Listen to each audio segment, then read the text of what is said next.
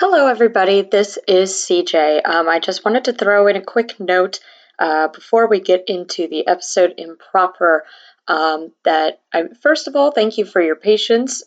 This week has been busy for Jen and I, to say the very least. I also wanted to note that there was a technical issue with some of the tracks this week. I did try my gosh darndest to adjust accordingly and fix it, and it actually cleared up a lot of the issue. But as a result, in parts of the track, there is something of like a clicking sound. I tried all the tools that I have to remove it, and I got some of it out, but not all of it out. So I apologize if the parts of the episode are not up to the usual standard of audio that we like to shoot for. I do definitely hope that you give this episode a listen anyway, because our guest did an amazing job, and they were just wonderful to talk to and have some really great points to make. So definitely still give this a listen. Thank you very much, and enjoy the episode. This show may contain strong language and sexual content. If you're a minor looking for information or help without all the grown-up stuff, visit our website at mygayagendapodcast.com for resources. This episode contains discussion of racism and systemic oppression. It also contains discussions about the LGBTQIA community, but you probably figured that out already. It's right in the title. Monday, we're super gay. Tuesday is also gay. Wednesday is still pretty gay. And Thursday, I have a night class. Friday, we continue to be gay. Saturday is the gayest day. Sunday, yeah, it's still gay, but we also record a podcast. Hello and welcome to My Gay Agenda, an investigative podcast where we interview the queer community and plan our world domination. My name is Jen. My name is CJ, and we are your co-conspirators in plotting whatever the heck it is cisgender straight people think it is we're doing. Now, CJ, what's on the buy schedule for today? We have overcome a myriad of technological obstacles to bring you Brianna today. Woo! So that's the schedule, and then we're gonna play a game. So hello, Brianna. Hi. How are you doing today? I'm good. I have not been outside today. Oh, I don't blame you. It is rainy and miserable. Yeah, I just decided to not go to a lot of things that I was supposed to go to, but I will go vote today later. Great. Good. All right. So tell us about you. I'm really bad at this. I am an artist and an educator. I'm from South Jersey. I'm vegan. Hey. I'm a double Virgo. A double Virgo? Yeah. Okay, sorry. Stop the podcast. What do you mean by a double Virgo? How could somebody be a double astrology sign? Both my sun and my rising are Virgo. Oh. Oh. So I really like lists. Somebody explained mine to me once, but I don't remember, so sorry, that person. My very like rudimentary understanding is that your rising is like how people perceive you. Ah. So for some people, like their rising sign seems more like their like that horoscope may be seem more applicable to their life. But mine's the same. And I really like lists and organization and schedules. Does that have to do with being a Virgo? I don't know. Yeah. Okay, great. I just know that mine is that I'm stubborn, like a bull. Get it? Because I'm a Taurus. Yeah. Everyone wants to say how stubborn I am. That's great. I'm a Libra, so it's not even a joke. I just cannot make decisions. Anyway, welcome to My Gay Astrology. You could have just said astrology. Yep. True. Accurate. Cool. So, can you guide us on your queer journey? Oh, my queer journey. I think I was definitely like a very queer child in retrospect. Queer in like many senses, not just like I think my gender is pretty queer. And I think even as a kid I was like had this I think, like, removing how other people see gender, like, oh, you wanted to play with boys' toys, you must have been queer, or whatever. Like, I'm not going to dive into that, because that's fake. But I think even, like, my, like, sense of self as a child was still very, like, non-binary, or, like, I don't like the word neutral either, but I just have these, like, flashbacks of, like, seeing myself as a child and not seeing myself as, like, particularly gendered one way or the other, and kind of just being like, I'm a being who, like, wears these clothes or acts a certain way, but, like, I'm just a being. I was 19, and I was a junior in college when I, like, realized that I was not straight. I really did not know before, which I think a lot of, like, cis straight people think is fake. They're like, oh no, you must have known. And I really didn't know until I was, like, 19, and I actually was, like, had a lot, in the years preceding that, had a lot of, crises, just many crises, because I, like, really felt like something was wrong with me, and I was like, why, in a lot of different ways. It was like, why don't people like me, why aren't these things working out, why don't I feel the way that I feel like I'm supposed to feel, and then when I was a junior in college, I was like, oh, okay, I'm not heterosexual, even though I've been, like, trying to make that work for a while. Yeah, and I like, went abroad that spring and frolicked with a bunch of beautiful Black queer people. When I studied abroad in Brazil, so I was, like, with Americans for my trip, and also, like, with Brazilians who were there, and I was like, yeah, we can all just be free. And so, like, I came back to my, like, college campus for my senior year, and then I was, like, you know, not closeted, or, like, I was being my true self. Yeah, that's, like, a short, I don't know how much in detail you want me to go. That's, like, a short overview. No, and then as much detail as you feel like providing. And I think after I, like, realized that I wasn't straight, I also was like, oh wait, I'm not, like, I don't care what men think anymore. I don't have to dress a certain way to impress men, because I think that was always, like, a concern of mine for, like, many years. Like, oh, well, I have to dress a certain way so that, like, guys will think that I'm cute. And once I was like, oh wait, I'm not, I literally don't care. So then I was like, oh, well, if I'm not, like, trying to perform some level of femininity, then, like, what do I actually feel comfortable in?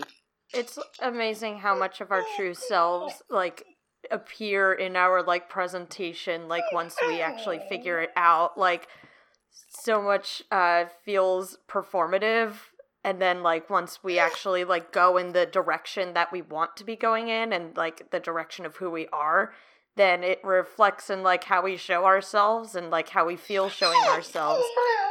Oh, is that a dog? I was gonna ask if you can hear the dog whining. Yes. Oh, I heard the dog a little bit. They sound so sad. He is. He'll be like, Budgie, Huija, go sit. A bonus guest on the podcast. Did I answer your question? I can answer it more. That's No, you answered it quite well. Oh, yeah. Yay! Yeah. Mission accomplished. You did it.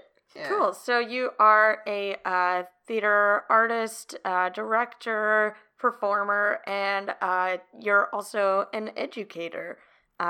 You want to talk a little bit more about, like, what you do as an educator? That's a good question. I'm, like, very... I mean, educate is kind of the big one, but, like, specifically, like, in particular fields or, like, a certain frequency. I think I've kind of just, like, accepted it as a label, and I think my, like, specific job title has fluctuated over the years. I lived in New York for 2 years and worked there I worked there for 3 years total.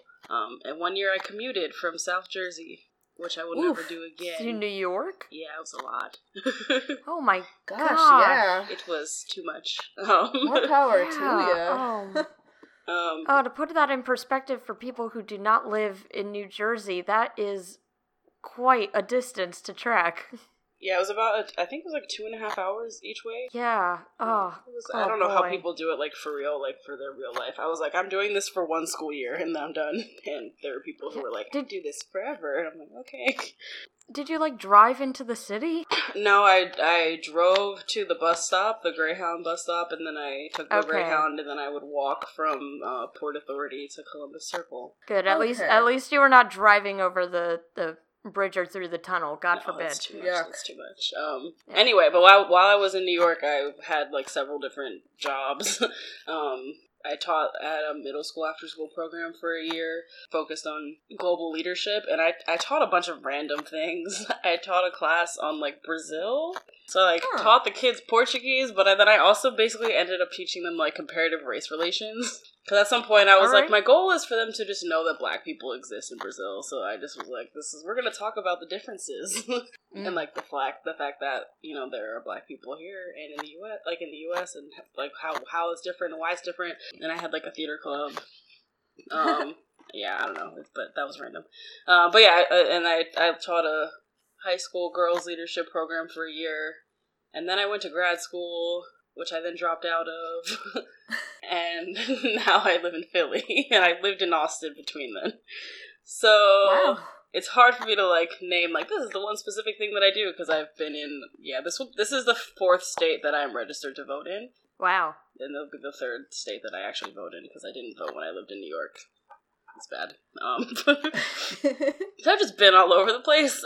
But as an educator, yeah, I've never been like a formal classroom teacher. I've taught like after school and like other out of school programs and workshops at conferences and stuff. But most of the stuff everything I do is like integrating the arts, whether it's theater, writing, visual art, even though I'm not good at it, but I can facilitate other people doing it. But yeah, focusing on like leadership, social justice. Even though I don't like that term, but it's just the easiest thing to say. Anti-oppression, whatever. But that's kind of what I'm passionate about. I'm actually teaching a workshop on this Saturday on like writing through trauma. So I'm excited about that. Cool. I mean, trauma's not cool, but no, it's not. it sounds like it will be a helpful and informative workshop. Yes, I hope so.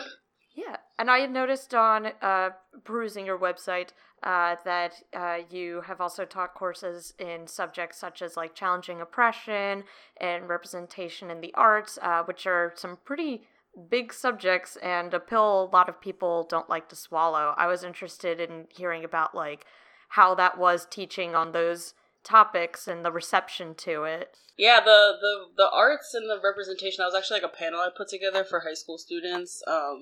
I don't know if either of you know anything about Texas or have lived there, been there.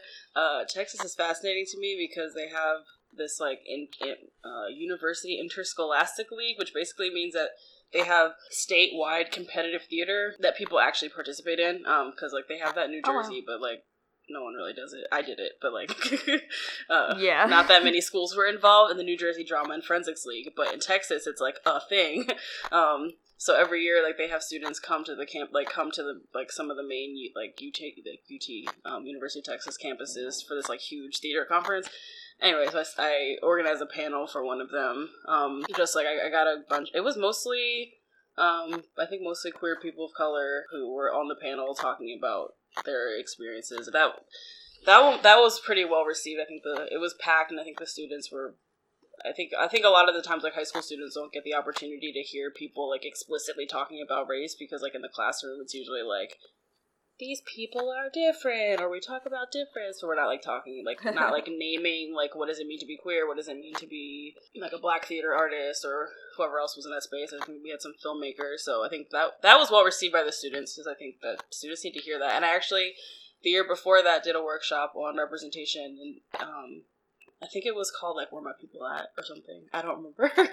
And that one was actually really powerful, because it was a small group of students, and one of the students, like, cried during the session, because this was, like, the first time that they had to, like, be able to share their experiences in their high school. Oh, wow. Which were, like, really messed up. And so they finally, like, had a space where it was, like, in terms of race, I think it was mixed, but there were a lot of, like queer students who were in that group, so everyone was like, everything's a mess. And I was like, that just like reinforced for me how important it is to have spaces for young people, and really anyone, but to be able to sit and have like actual like real open conversations about what they're experiencing, because like these kids didn't have like any space to at least be able to say like, my theater program is oppressive. So in terms of young people, I think that's been like really rewarding to be able to create that space for them, because I know that I needed it, and that having that, like them having that, I think is really beneficial. And doing that work with adults has been interesting. I haven't done it that much, at least in terms of like, I've worked with like undergraduate students, but other students or not other adults who aren't undergrads, has been interesting. I had the other workshop that you asked about was like in the context of my grad program. I did it for the rest of my program was very tiny, and I did a workshop for my program like as one of our like weekly meetings. And my grad program was very challenging in terms of I'm trying to think of the most condensed way to say it. Just a lot of like white liberal women trying to do good through theater. And I've been thinking a lot about in the last like couple of days, just thinking a lot about how like liberal white women manage to like weaponize theater in like the name of social change, but end up being like horrendously racist and transphobic and like everything and while doing that, and that's been my experience a lot in the last 5 to 6 years. I think even in other spaces too where people are like, oh, theater is like liberal and we accept gay people, but like it's still super like violent towards people of color, super violent towards black people, super violent towards anyone who's not binary, anyone who's not cis. I went on a tangent, but no, I mean, first of all, you're on a podcast, so tangents are exactly our thing. You are in the correct medium to do so. But that's how that goes. I think is that I when I was in graduate school, which is where I did a lot of the things that are like listed on my little CV or whatever. I was like doing my best to feel like to say the things that I felt needed to be said in that particular space. And I can't speak to how successful that was. I mean, I'm no longer there for a reason. Part of it was like personal reasons, like this isn't serving me, and part of it was because I was like pushed out of my program by white people that were like in charge. So yeah, I do things, and I cannot speak to how effective they are in terms of like actually institutionally changing things, because in my experience, people with power will, even if they're claiming to like support social justice and want to end racism, they will still choose.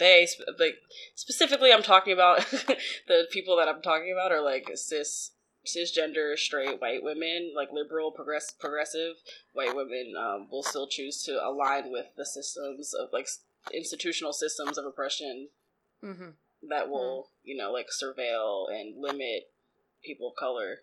Because that's what they still want those systems to like uphold their purity in a way.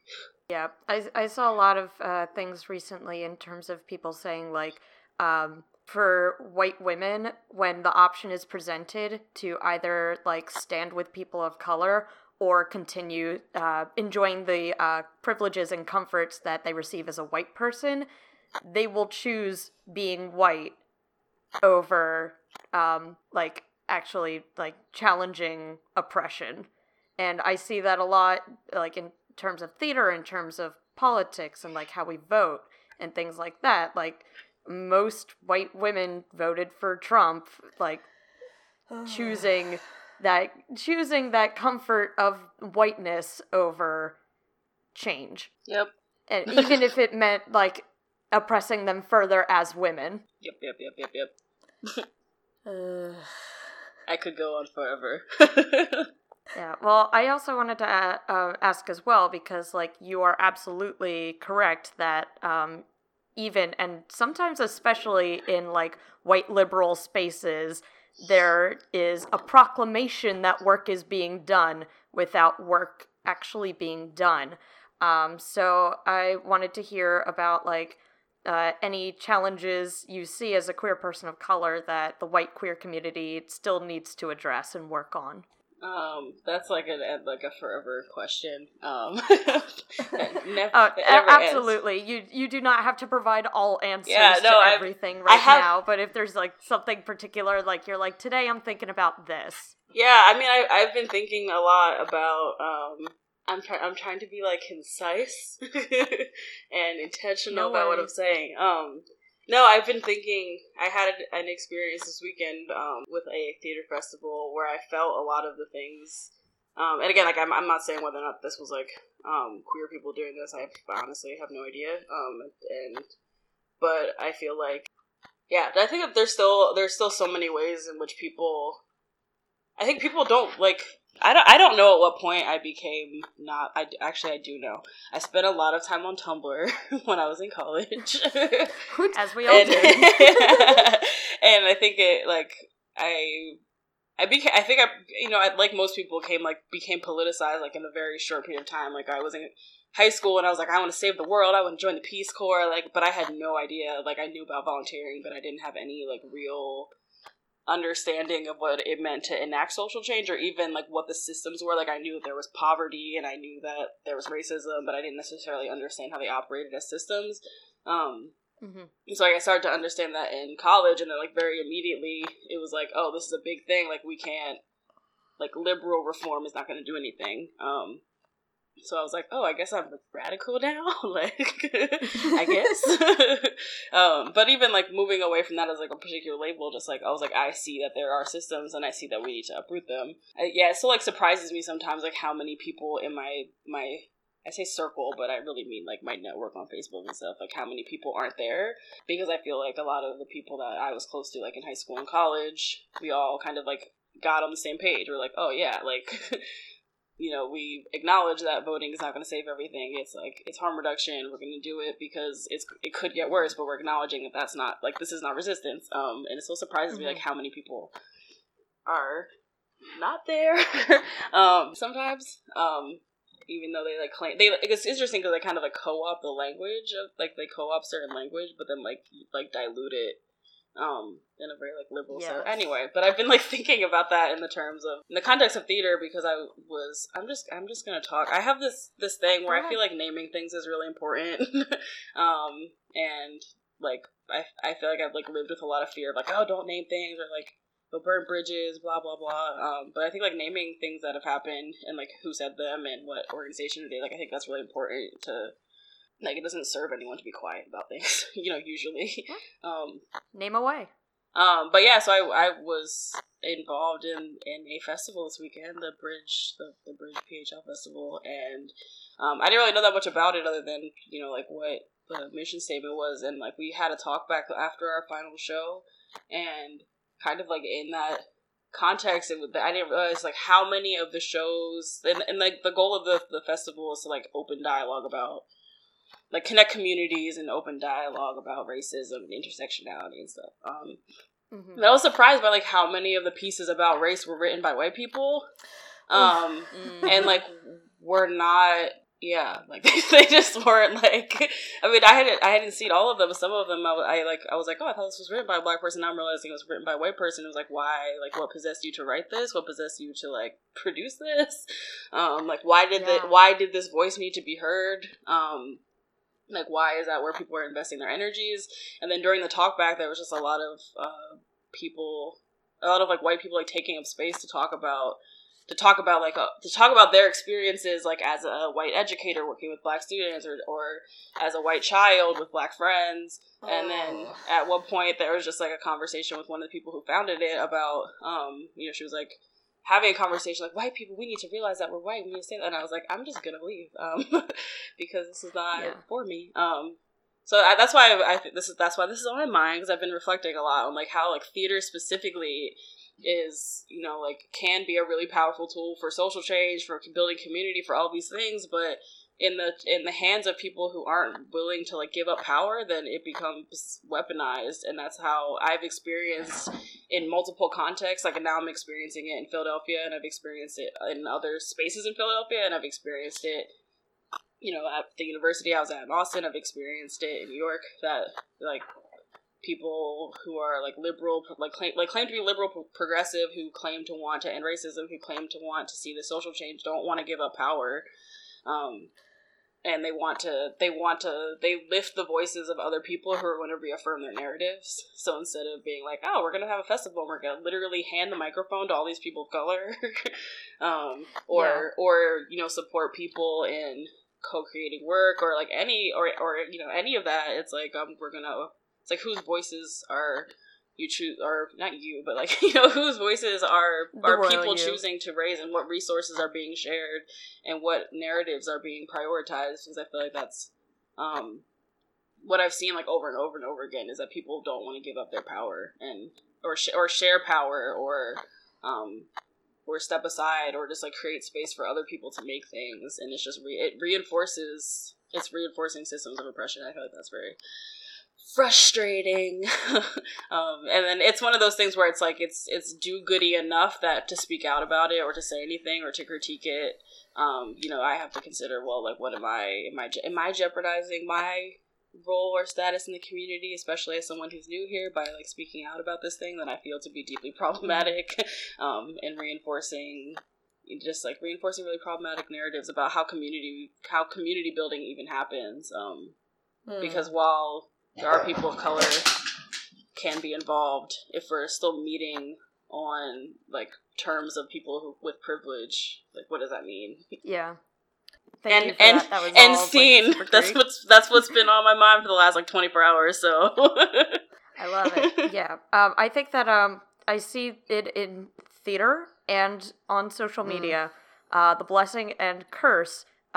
In this instance, a lot more of a curse, where people feel that if they have an opinion, it has to be expressed. Yeah. It doesn't. You are more than welcome to have as many opinions as you want about anything and everything, but vocalizing every single thought and opinion that you have doesn't necessarily serve people.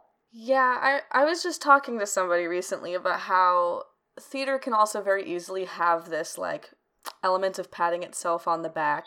Yep. Where anytime something's happening politically, it's like, now, more than ever, our work is so important. So let's put on some mediocre Shakespeare, and we're gonna have a season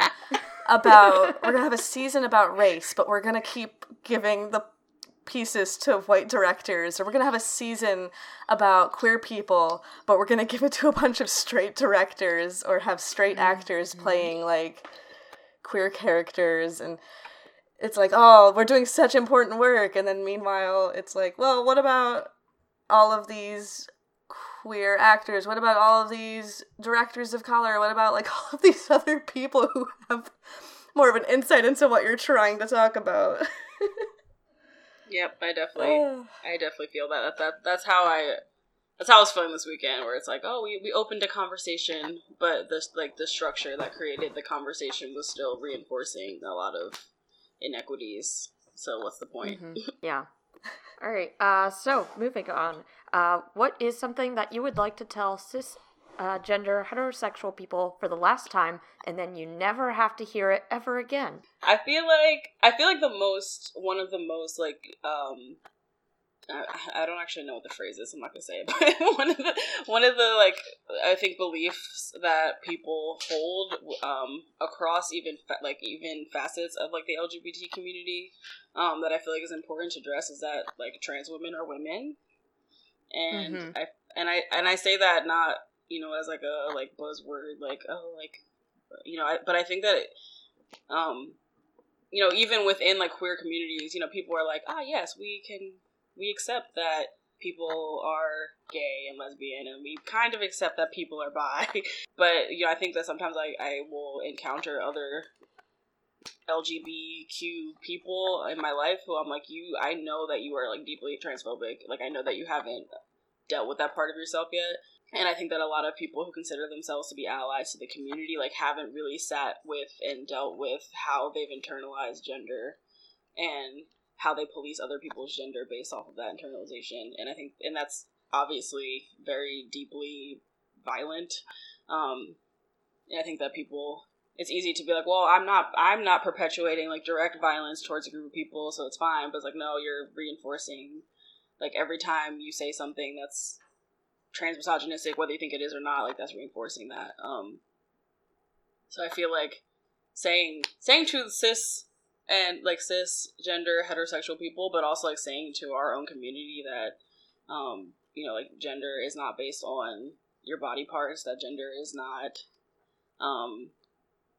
I don't know, like all I'm like I feel like I should have a list of like things that I need to say, but like trans women are women, trans men are men, transgender people exist, non-binary transgender people exist, and I feel like that's something that I really encourage everyone, regardless of their identity, to like sit with and make sure you're unpacking, because Yeah. Like, you have to sit with and Right. unpack it. Like, I had to sit and unpack, like, oh, what am I saying, like, every time that I'm, like, seeing someone and, like, reading their gender, or, like, you know, I had, like, that's something that I had to unpack and, sit with and, like, face. And I feel like people need to be willing to do that, especially if they're calling themselves allies, so that they can do that work with other people, because I've had situations where, like, I've called that out or, like, brought that to people's attention, like, hey, this thing's actually really deeply transphobic. I have, like, an example.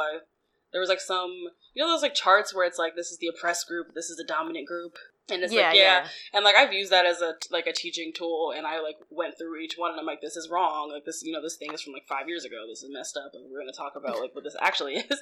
And I had a professor who used that, and I was like, that's actually really, this is, like, misogynistic, like, that's wrong, like, you know, like, I forget what it said, like, whatever it said was, like, trans women. It said that they were, like, privileged because they were born something, like, bizarre and, like, really messed up, and I brought it up to, like, you know, like, queer professors, and they were really, like, upset. They're like, well, I built this with queer people, but I'm like, I'm just letting you know that this is really messed up.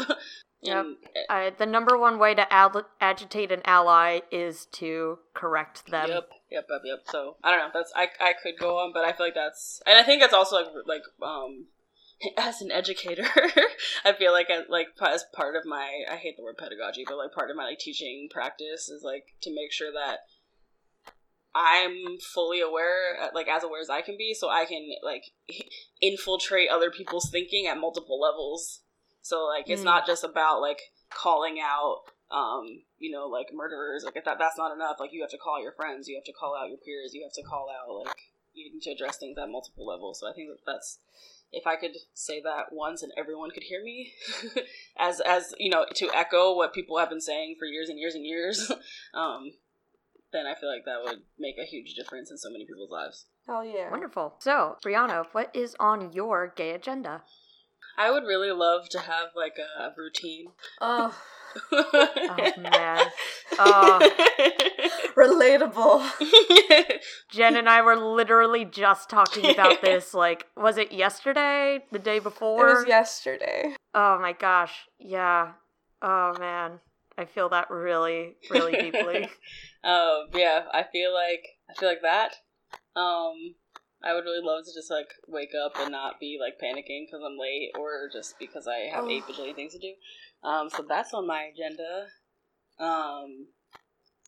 I'm slowly working at being self-employed. I should say gainfully self-employed. But I think that's something that I've, after, like, working with a lot of different nonprofits and seeing how they're really messed up, being my own boss is really important to me.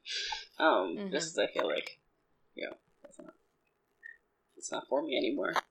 And I think I like threes, so my third thing would, I think, be to make the world, but also just, like, make spaces that I can impact, like, better for the babies, because I feel like so much of a part of growing, like, so much of, like, getting older and, like, being in your teens and your 20s and beyond is, like, having to recover from your childhood, which I think is really horrible. And so a lot of my, like, efforts as an educator, as people who are, like, around educators, because I was in a grad program for people who were educators. A lot of my work is, like, talking about trauma and, like, how to reduce, like, like, what can we do so we're not traumatizing people.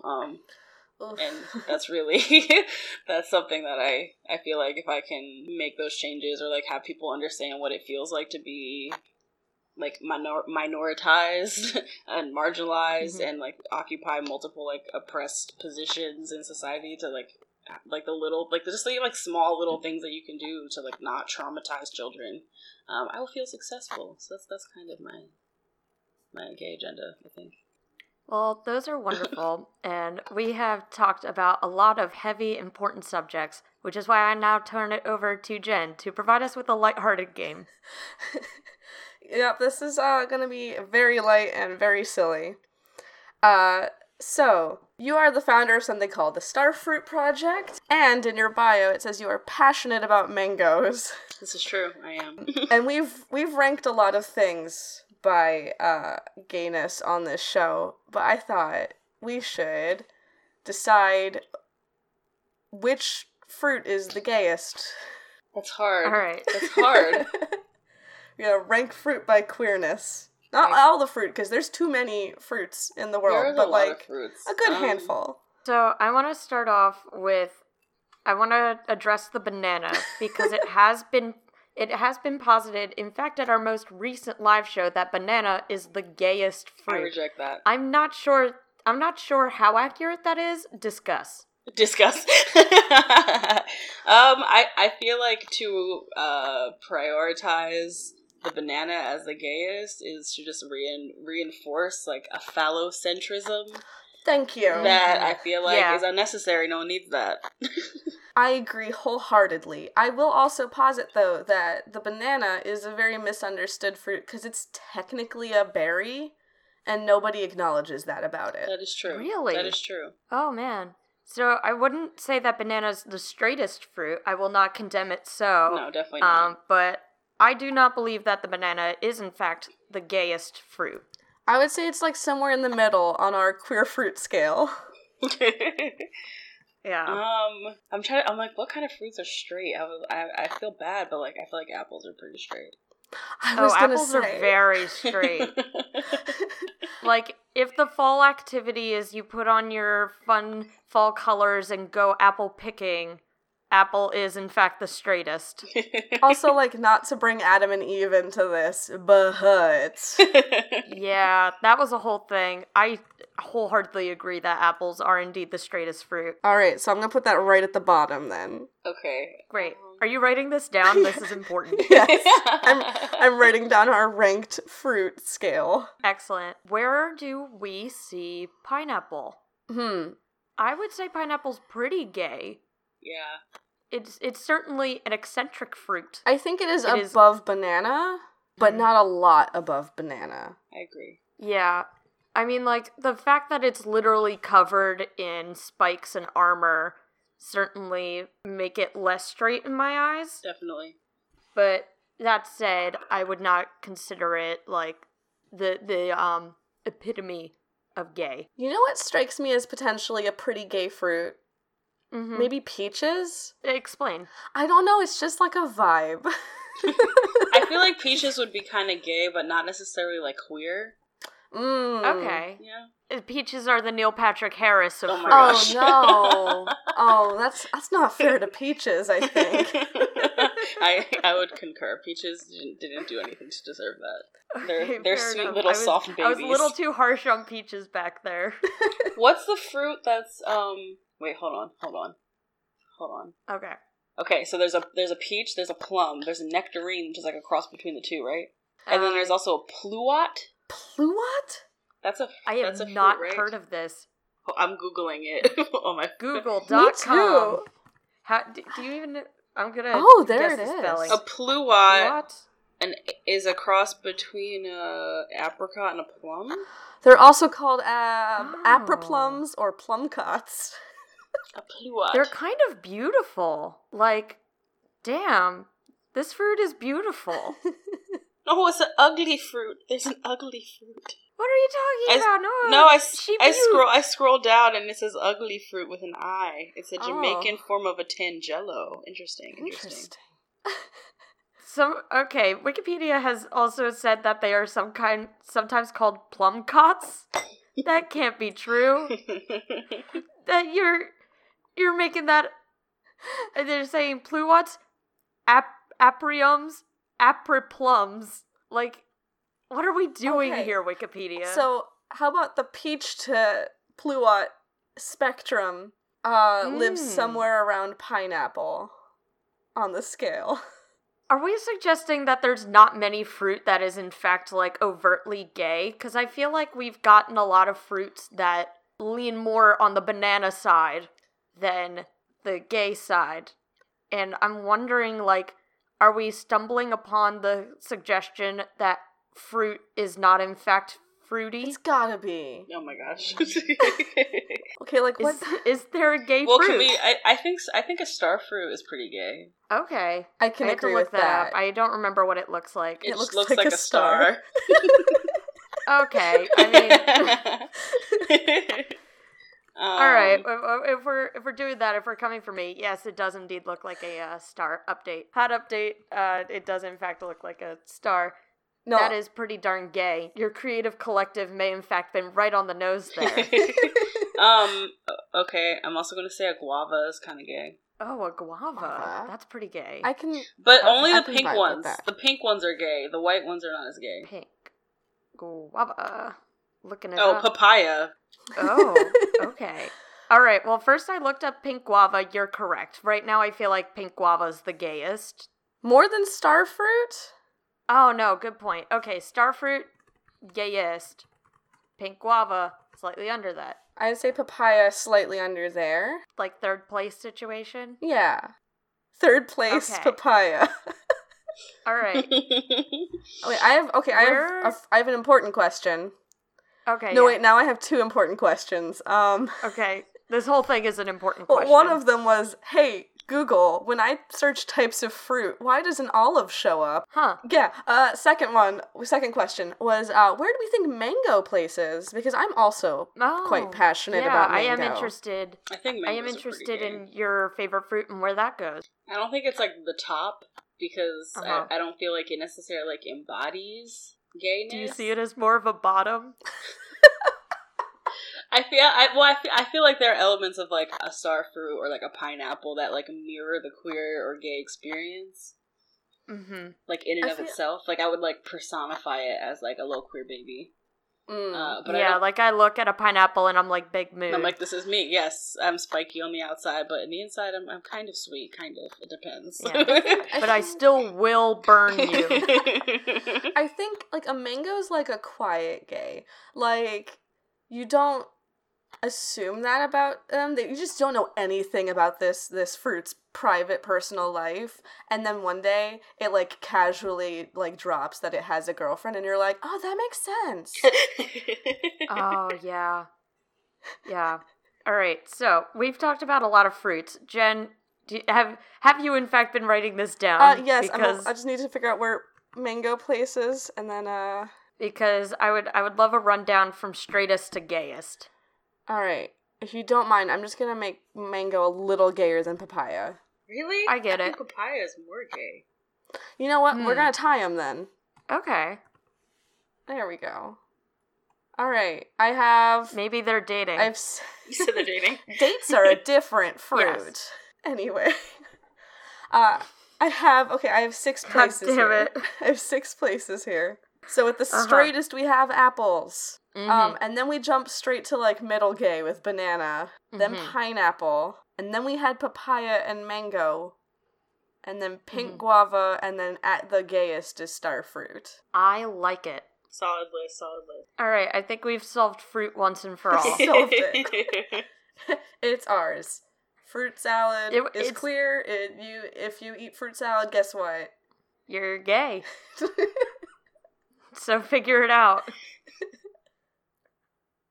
All right. All right. Thank you so much for being on the show. Do you have anything that you would like to plug?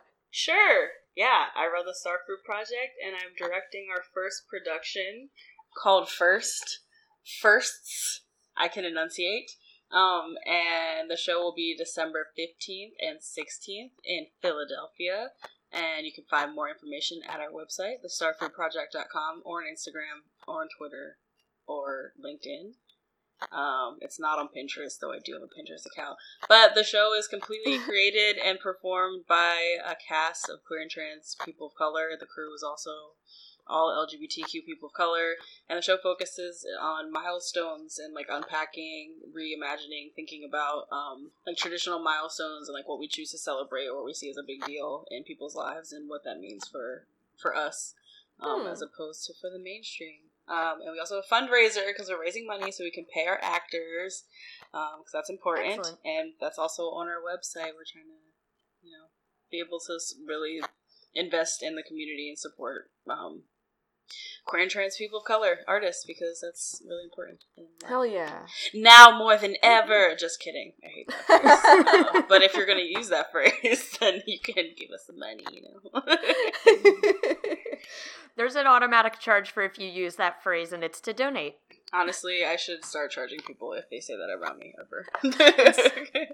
That would be really lucrative in the Philly community. Mm-hmm. That'd be really lucrative. 20 bucks every time it comes out your mouth. Okay. So you could retire today. Yeah, I don't doubt it. Yep. So instead of going to see some mediocre Shakespeare, support the Starfruit Project. Yes, please. All right, Jen? As always, if you think I'm kind of funny or whatever, come check out my jokes about depression and stuff on Twitter @_glittergoblin_. And from there, I usually link to, like, my Instagram and stuff like that. Hooray. And as always, you can find this podcast on iTunes. If you are there, please rate and subscribe. And you're also on Facebook at My Gay Agenda, an investigative podcast, on Twitter as Gay Agenda Cast, and on Patreon if you have spare money to donate after you have bankrupted yourself by saying now more than ever. Until next time, put this in your gay agenda. Fight the power. Love yourself. Go get some fruit salad. I'm, like, really craving fruit salad now. Oh, I'd be into that. And that's our gay agenda. That's our gay agenda. That's our gay agenda. We just want to exist.